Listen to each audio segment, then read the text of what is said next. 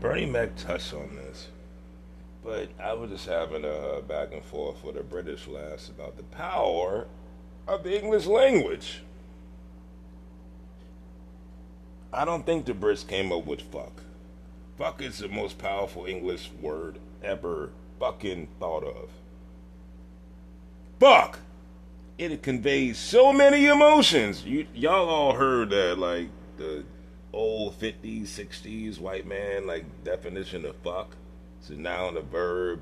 Shit, that shit is an adjective. It's a pronoun, like, bruh, that shit is so useful. Fuck! But at the end of the day, you know what makes the human race so pervasive? We fuck. So I don't want to hear this shit about language, like, bruh. And then this Brit lass was like, yo, y'all took our language, bitch. Respectfully. Another English word that I love.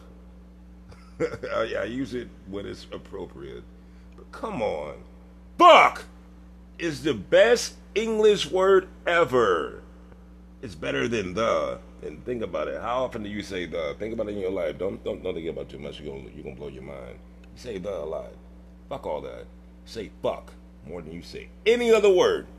Well, some of y'all don't curse, but you think it. My point is, respectfully, fuck is the most important word in the English language because it explains so much about humanity. Humanity is fucked. We fuck. We fuck each other. We fuck ourselves. We fuck our lives. Sometimes, whoa, I hate to say it, but I gotta say it. We fuck our children. Ugh. The whole point is, you can't describe humans without at some point saying the word fuck. Case in point. New York Times, Siena, shout out Siena University, they're actually established. They came out with a poll that said Biden and Trump are tied at 43% in a poll for who they would vote for in the election next year. And I read that poll and I said, America's fucked. You got Trump, a nigga that don't give a fuck. And he got 43% of people saying, yeah, I'll vote for him. Fuck! He don't give a fuck about the Constitution. He don't give a fuck about you. He don't give a fuck about policies. He don't give a fuck about his wife. He just gives a fuck about him. And fucking people are literally saying, I'll fucking vote for that man. Really? Fuck! Now, I'm not prepared to say at this point that our country is fucked, but if that's where we're heading, yeah, let me get to the meat and potatoes, because this is going to be the controversial part of this goddamn conversation. Fuck it. Not all white people, not all clear people are fucking bad, but a good fucking percentage of you are. The fact that y'all support this fucking man because you're so fucking worried about, oh my god, we're not gonna be the fucking majority at some point, makes me fucking irate.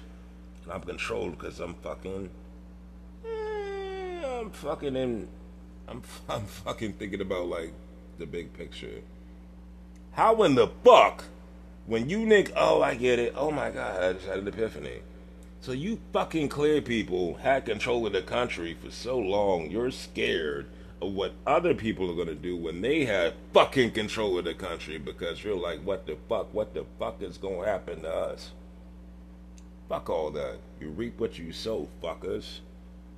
So if you so worried about what's going to happen to white people if y'all not in control no more, that you willing to get behind a fucking liar, a fucking rapist, a fucking insurrectionist, a fucking sociopath, then fuck you. And that is why fuck is the most important word in the English language. Because I can tell you, and we can argue all day about anything, but if I say fuck you, conversation over. You know where I stand. So all you people that are Trump supporters, all you MAGAs, let me give a great American fuck you to you. Draped in the flag, wrapped in the Constitution. Cause it's protected speech, you fuckers. Alright, I fucking feel good. Peace out. I'm fucking out.